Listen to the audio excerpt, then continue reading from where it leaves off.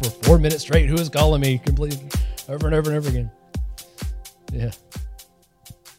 Yeah, it's a great song, but it does have a tendency to get stuck in your head, or at least mine. I don't know about you, but it has a tendency to do that. And fun trick, by the way, if you're some people who are really sensitive to that type of thing, so you could always, subliminally mess somebody up by just kind of walking through a room and kind of whistle that song as you just go through and just walk out and see what happens, right? So if you're like me, you'll immediately start like, why am I singing that song in my head? And it just won't leave. So, so it's a great song. That is not Bob Marley, by the way. So if anybody thinks that's Bob Marley, because that's a pretty common misconception, it's not. Now, I can't tell you what the guy's name is because I forgot, but it's not Bob Marley, just so you know.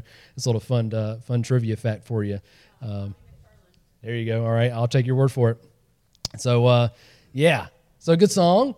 As we're talking about joy this morning, as we sing Don't Worry, Be Happy, I remember listening to that song.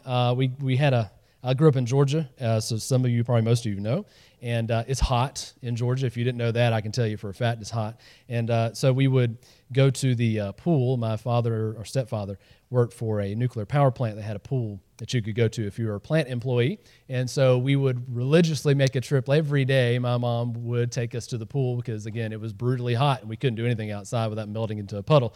And so we would go to this pool, and every time my stepfather loved old classic 60s, 70s songs. And so we'd have some things on cassette.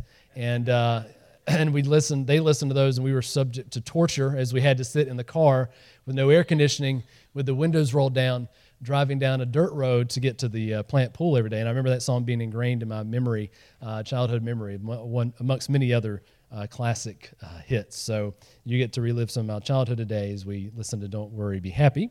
And again, we're talking about joy because we're in the season of Advent, which means what? Anybody remember? We've been doing it for 3 weeks now. Anybody remember what Advent means? No. Coming. Who said that? You got that right. Somebody's smart. All right, good. Coming.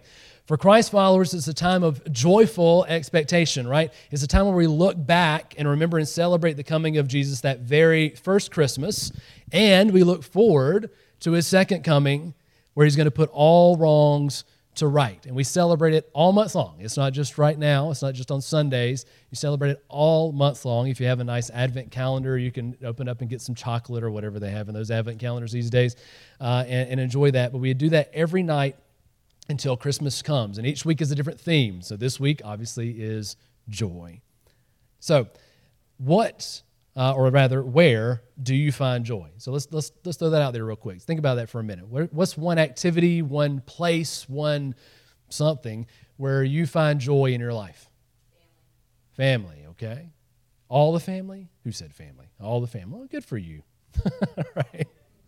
Coffee in the morning, yes. Yes, I'm with you on that one. A good cup of coffee, all right. Simple pleasures, right? Music, all right. Some joy in music, absolutely. Anybody else? Where do you find joy? Photography? Walking. Yep, I appreciate that. Me too. All right. Tennessee football. Well, all right, I guess.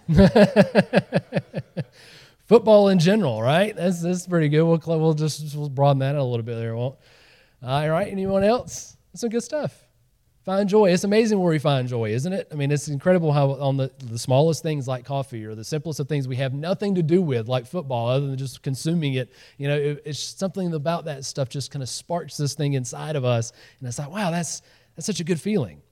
And I wanted to draw some of that out this morning because as much as we all like to think happy thoughts when it comes to Christmas, and a lot of us do have those thoughts, and that's wonderful, there are a great many of us that suffer through the holiday season. It's not an easy time as much as we like to think it is.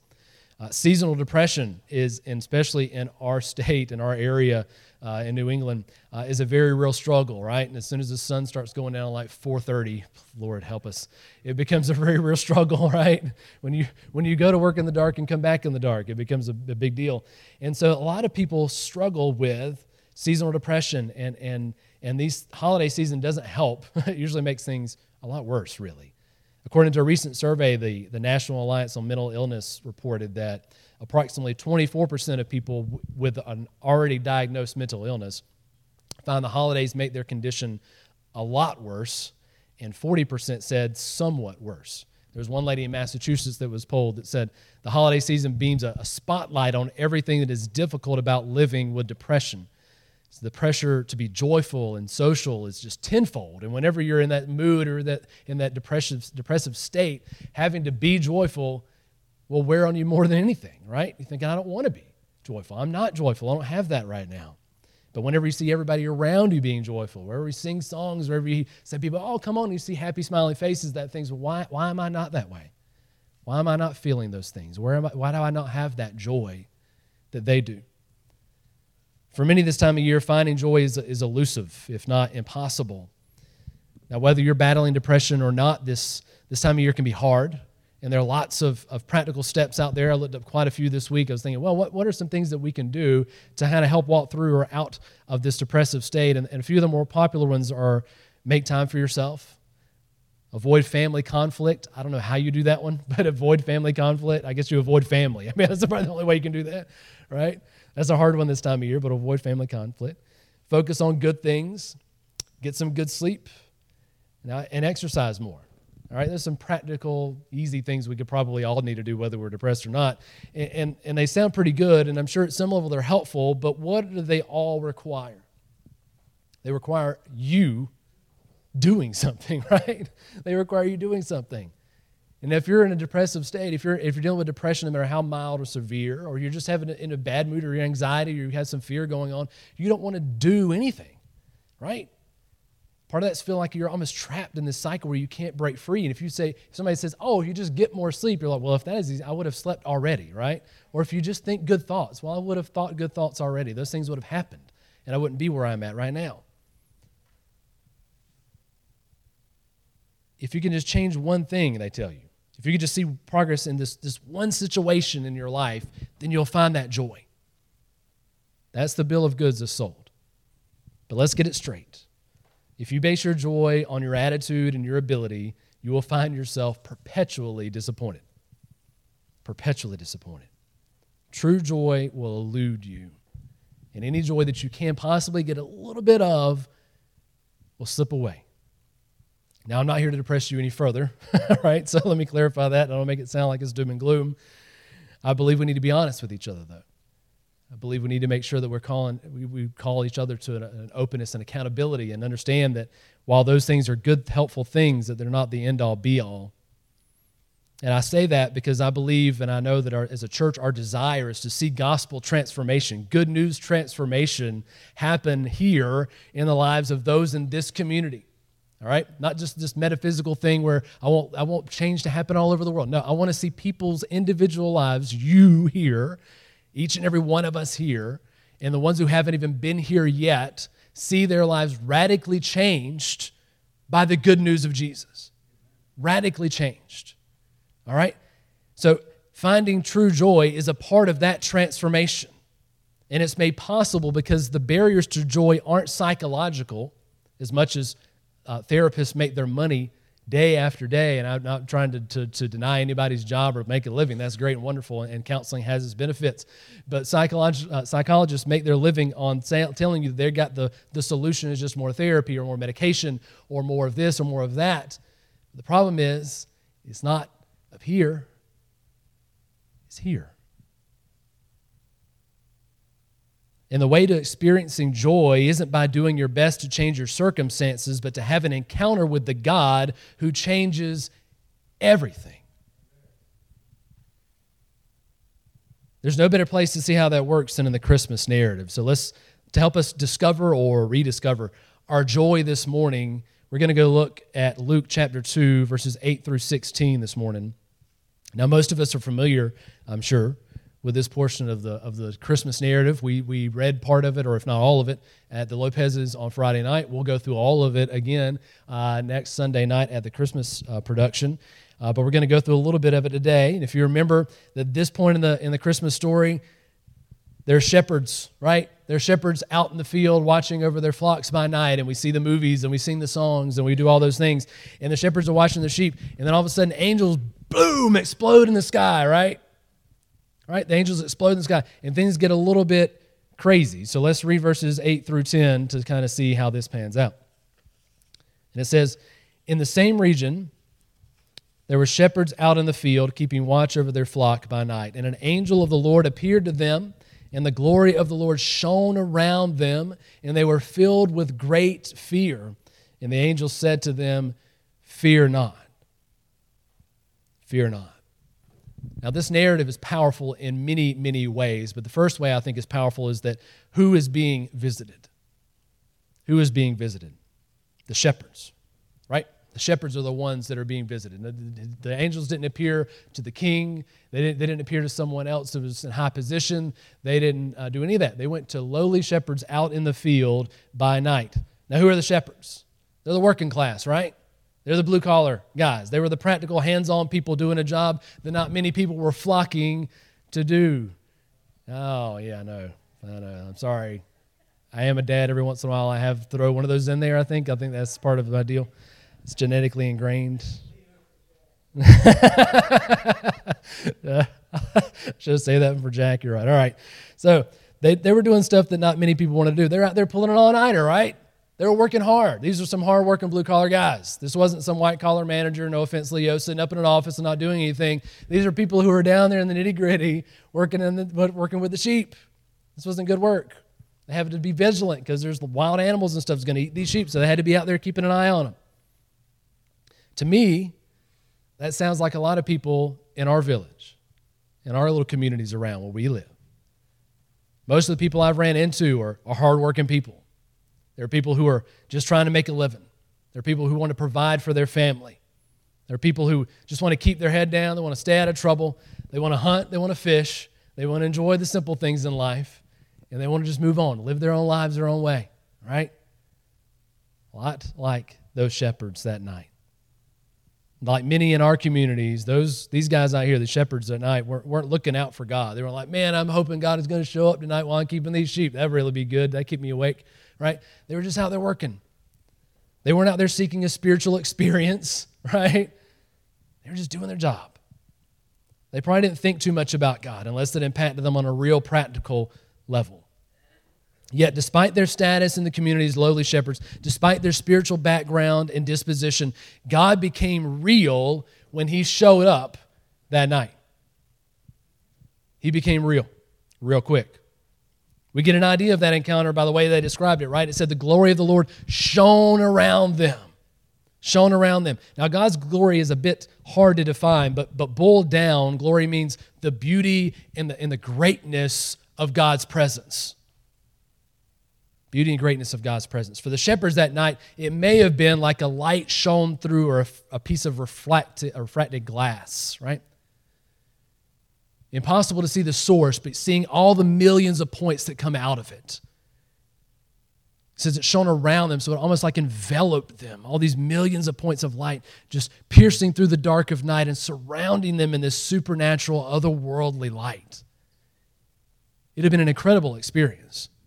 We read of other very similar experiences in other parts of the Bible when God visits His people, such as in the Exodus narrative, right? Where we see a pillar of cloud by day and a fire by night. That God's active presence moving with His people. Again, we see on the mountain, Moses ascends to where God was, and after being in His presence, he comes down, and his face shone so bright that he had to cover it. People are like, man, Moses, what in the world were you doing up there? Cover that thing up. We don't want to see that. It was so bright, so otherworldly, so weird in a sense.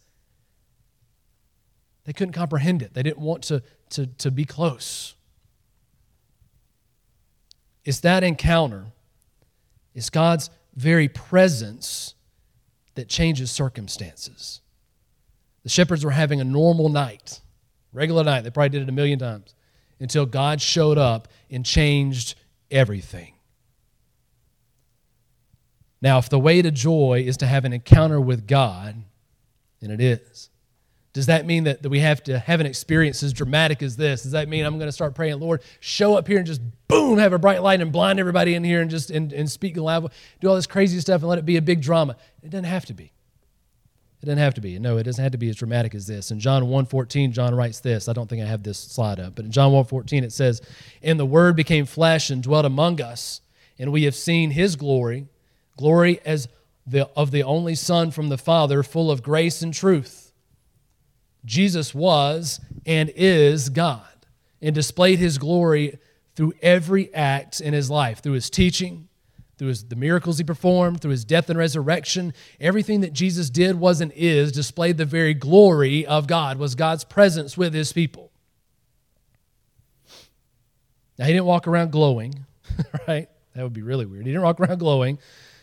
But those who knew him understood that they were encountering God. We read a story of two men after Jesus' resurrection. They were walking with him down a dusty road. They didn't recognize him at first. They were just having a simple walk. They were having a simple conversation. And after he left them, they said that while he talked, their hearts burned within them. Burned within them. They didn't have an encounter like the shepherds, but they met God on that road, and their hearts burned within them. Just as he spoke to them, just as he revealed himself to the shepherds that night, just as he revealed his glory in many different ways through the miracles and resurrection and all those things in Christ, he speaks and reveals his glory to us today. It doesn't have to be as dramatic, and it most likely won't be as what happened to the shepherds, but it's a recognition that God is real.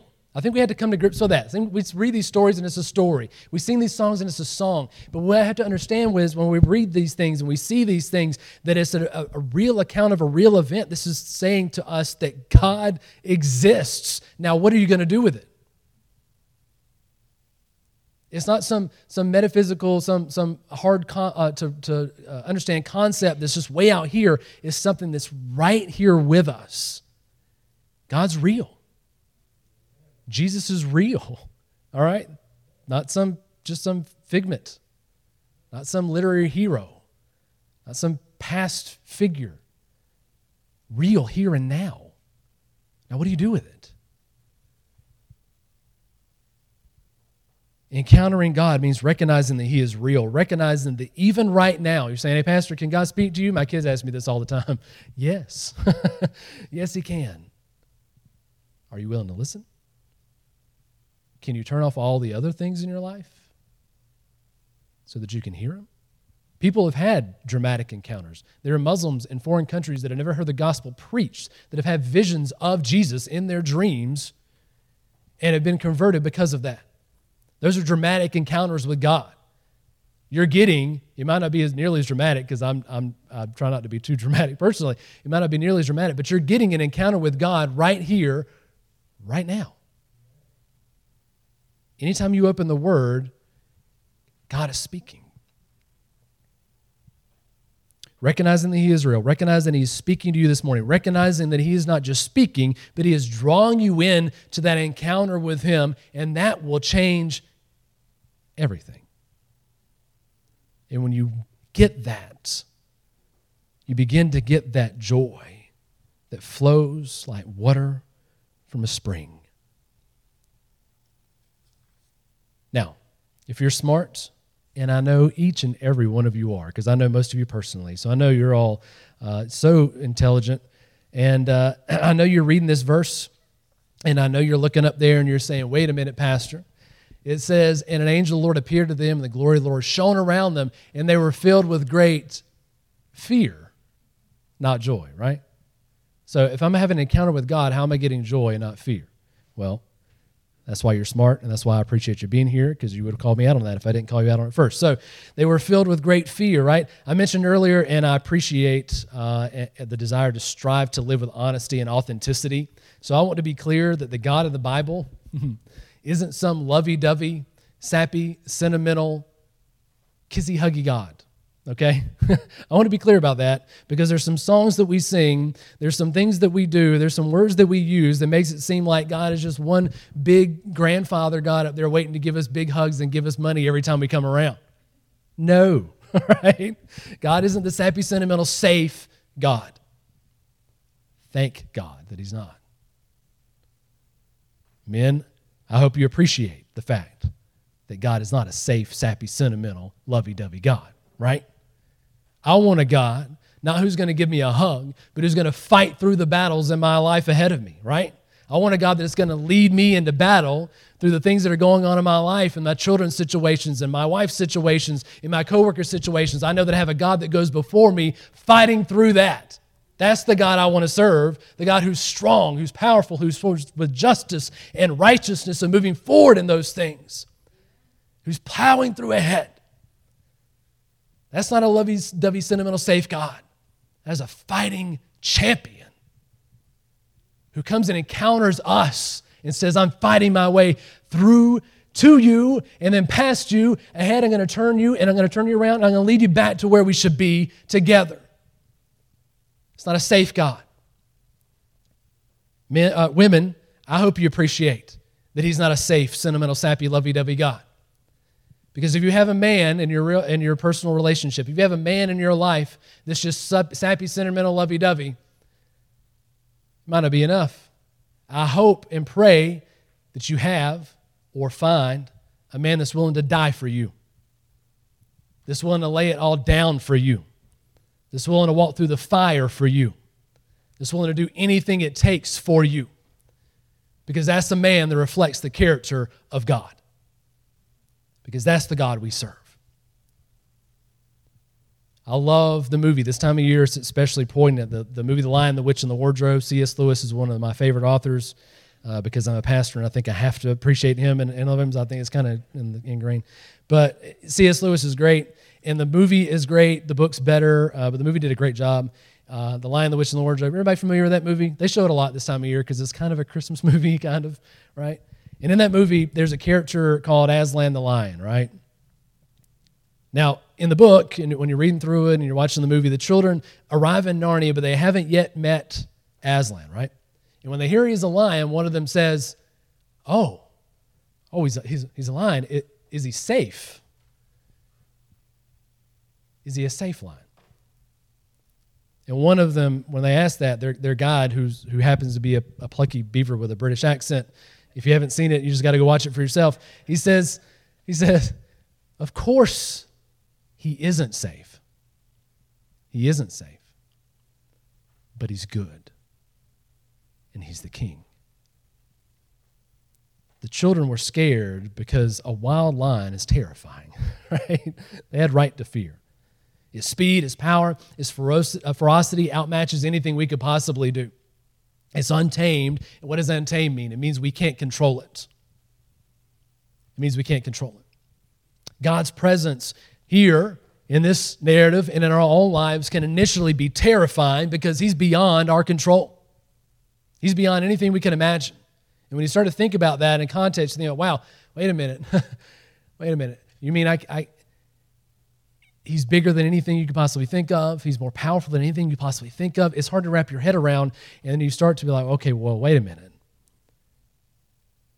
If he's beyond my control, then how do I know that I can trust him? What do I do with that?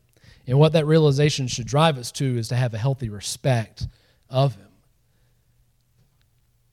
But what happens is you meet them, and then he reveals himself to you. So initially it's terrifying. You have that fear that drives you to your knees. Moses took off his sandals in the presence of the fiery bush. He ascended the mountain only with permission first because he was terrified of what he would find. But God revealed himself and said, no, I'm not safe, but I'm good. What do we have here in this narrative? He says, fear not. Verse 10 and 11, this next slide there, Josh, says, the angel said to them, fear not, for behold, here's why you shouldn't fear. Fear not, for behold, I bring you good news. I bring you good news of great joy that will be for all the people. For unto you is born this day in the city of David a Savior, who is Christ the Lord.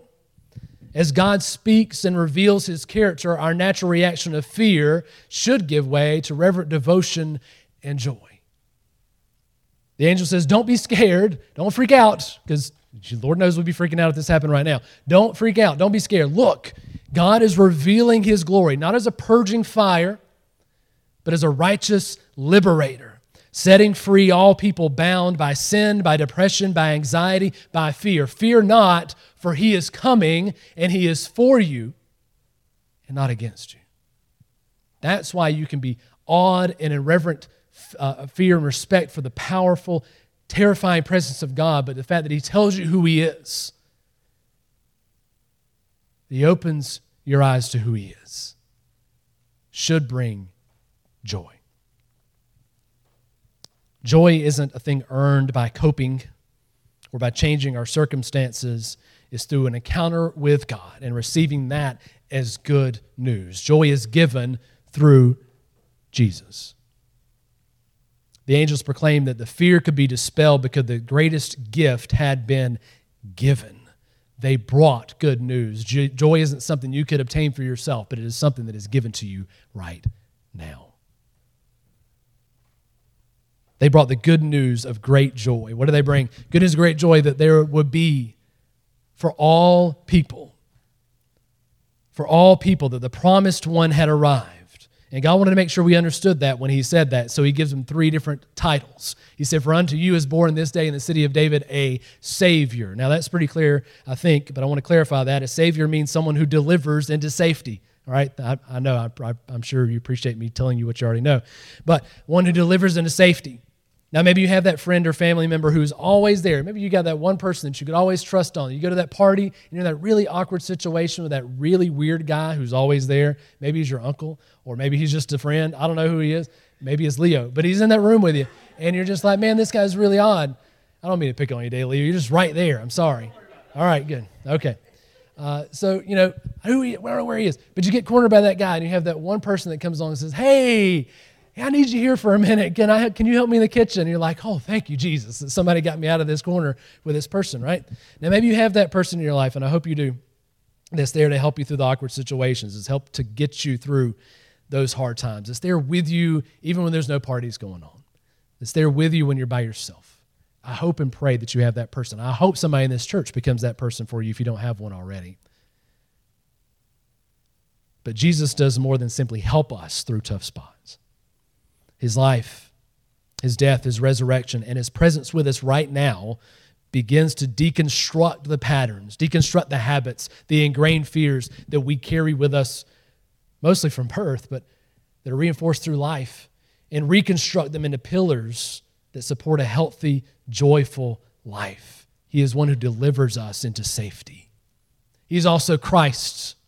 Again, that is a title, not a last name, all right? It's not Jesus H. Christ. I don't know what the H stands for when people say that, but it's not that. Christ is not His last name, right? It's a title, meaning the Messiah, the anointed one, the chosen king, the one promised from the beginning who would come to crush the head of the serpent, one who would rule and reign with justice, with righteousness and peace, like no king before Him and no one after. He is the very fulfillment of God's word. Jesus is the very reason we can trust God and believe He is who He says He is and will do what He said He will do. In 2 Corinthians 1:20, one of my favorite verses says, for all the promises of God find their yes in Him.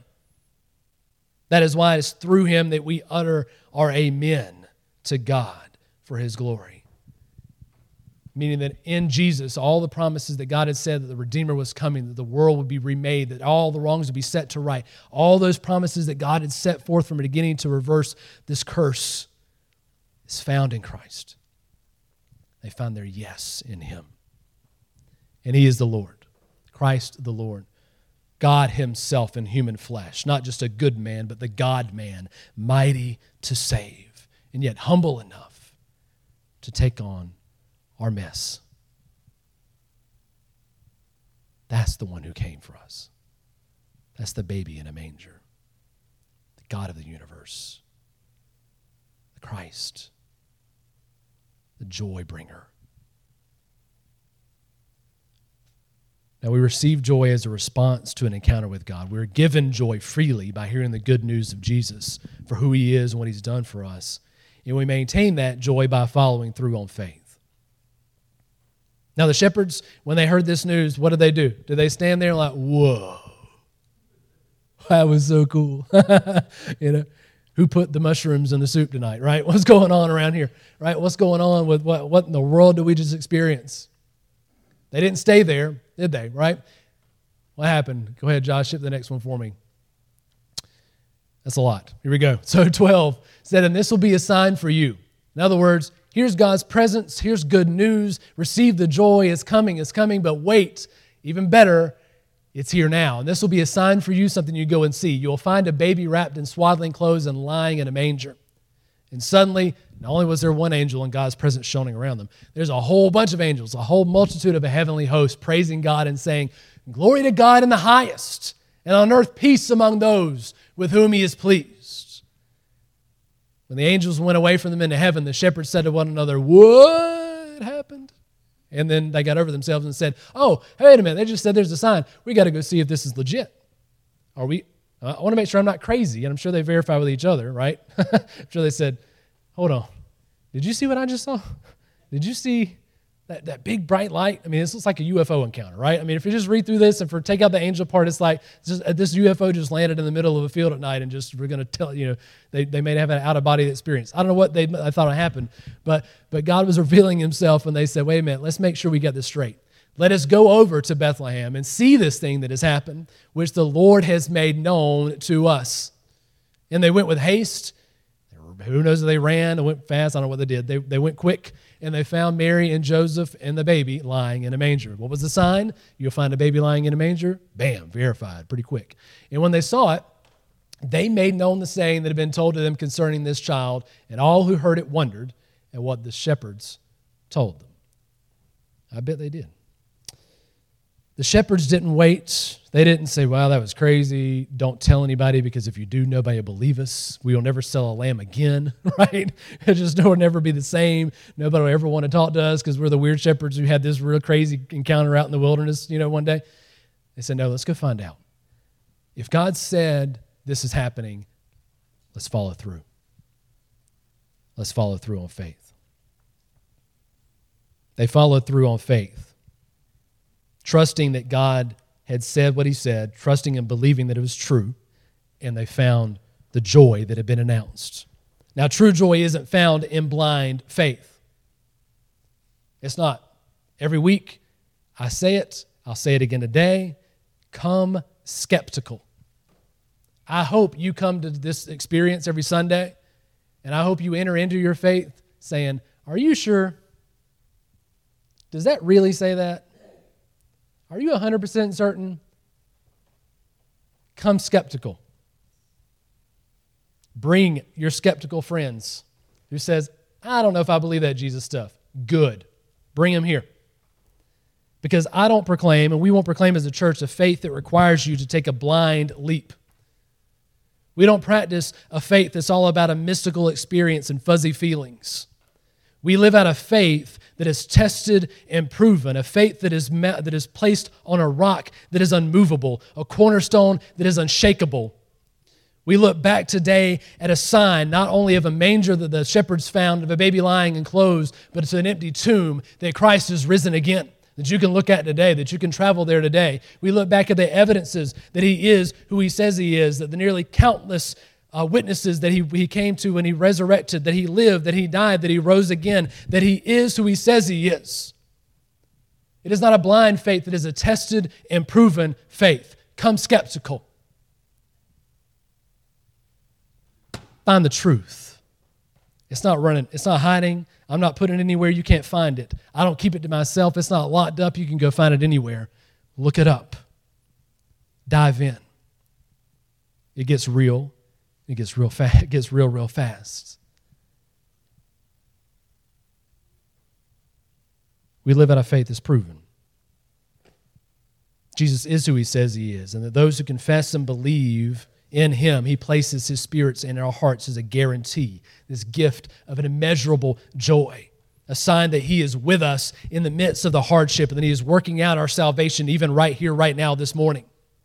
And when you believe that Jesus' love has overcome death, joy becomes a reasonable proposition, no matter what your situation. No matter what. Say, "Pastor, how can you be joyful standing at the side of a grave?" Because my God has rose again. How can you sit in the hospital with a cancer patient and still have joy in your heart? Because my God is a healing, rescuing God. How can you be sure that you know that you know that you know? Because I have a God whose promises have come to pass. I have a God who is faithful. I have a God I can trust and rest in and day out, no matter how I feel. He is there and will always be. That's where our joy is at. Now, that doesn't mean we reject or repress our times of sorrow and grief. That's not healthy, and it's not necessary.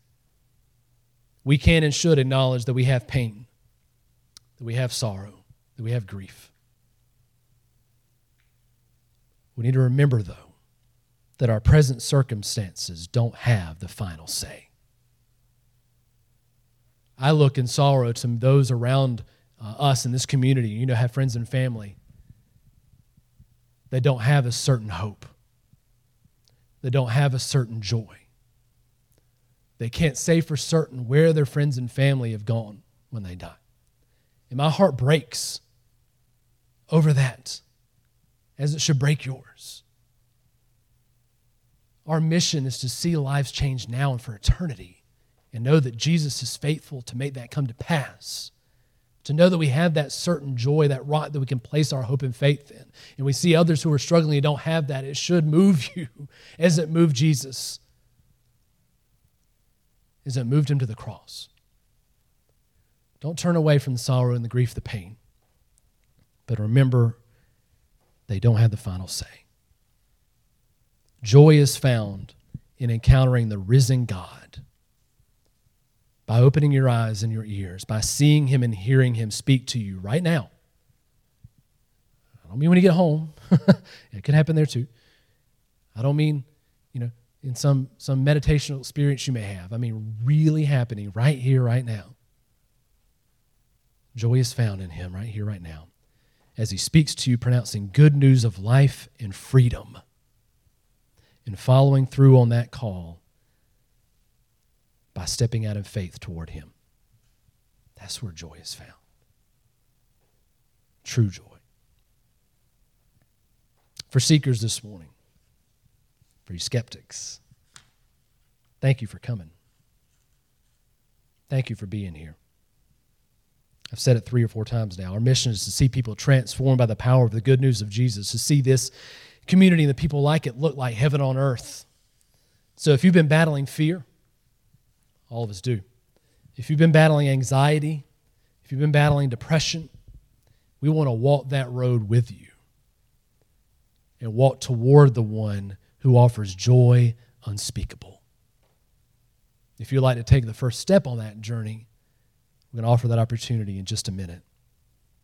If you're not quite sure yet, if you continue to have questions and doubts, that is perfectly fine. Love it. Please do. Please do. Come and ply me with every question you can have. Find somebody else in this church and ask them every question. They're going to say, I don't know the answer, and that's okay. All right? We're going to go back to the Word and find it together with a proven, tested faith. We want to be able to live and look like what following Jesus really looks like. Day in, day out. For believers, we have to reclaim the ground for his truth each day in our lives. Each day is a battle against ourselves and against spiritual forces that will be a test of your joy. Okay? Each and every day. Each day, we're going to need a fresh reminder that though we fight the battle today, we follow the one that's already won the war. Okay? We need that each and every single day. We reclaim the joy of Christmas by remembering the cross, remembering the reality and the power of his resurrection by standing firm in our faith. Got to have it every day. Ground yourself in that every day. But don't just reclaim that ground for yourself. Reclaim it to share it. Reclaim it to share it. Practicing faith requires us to do something with it. That's why our church, our body as a group of believers here in this place isn't just about Sundays. But you get here long enough, you get plugged in, you start to serve, you start to interact with the community, you start to do things for Jesus and not just talk about Jesus. I'm not just a talk about Jesus type of guy. Jesus put hands and feet to what he said and did. We put hands and feet to it every day, or we should. So if you know at least one person, I think we all do and know at least one person, who's struggling this season with fear, anxiety, or depression, go to them this week. Maybe you've known them for a long time. Maybe you've talked to them, and it doesn't seem to matter what you say, nothing gets better. Been there, done that. Maybe you just met them. Whatever the case, take a few minutes this week and speak joy into their lives again. Maybe you've done it 1,000 times. Do it one more. Do it one more. Speak a word of encouragement. Invite them out for a meal or over to your house, right? Involve them in your lives. Invite them to volunteer with you. Do something for somebody else together. Show the love of Jesus in a way that is real and powerful, where they find him here and now. Speak and bring the joy of Jesus this week. That's our call as a church this week. That's our homework assignment, all right? Let's do it. And let's pray.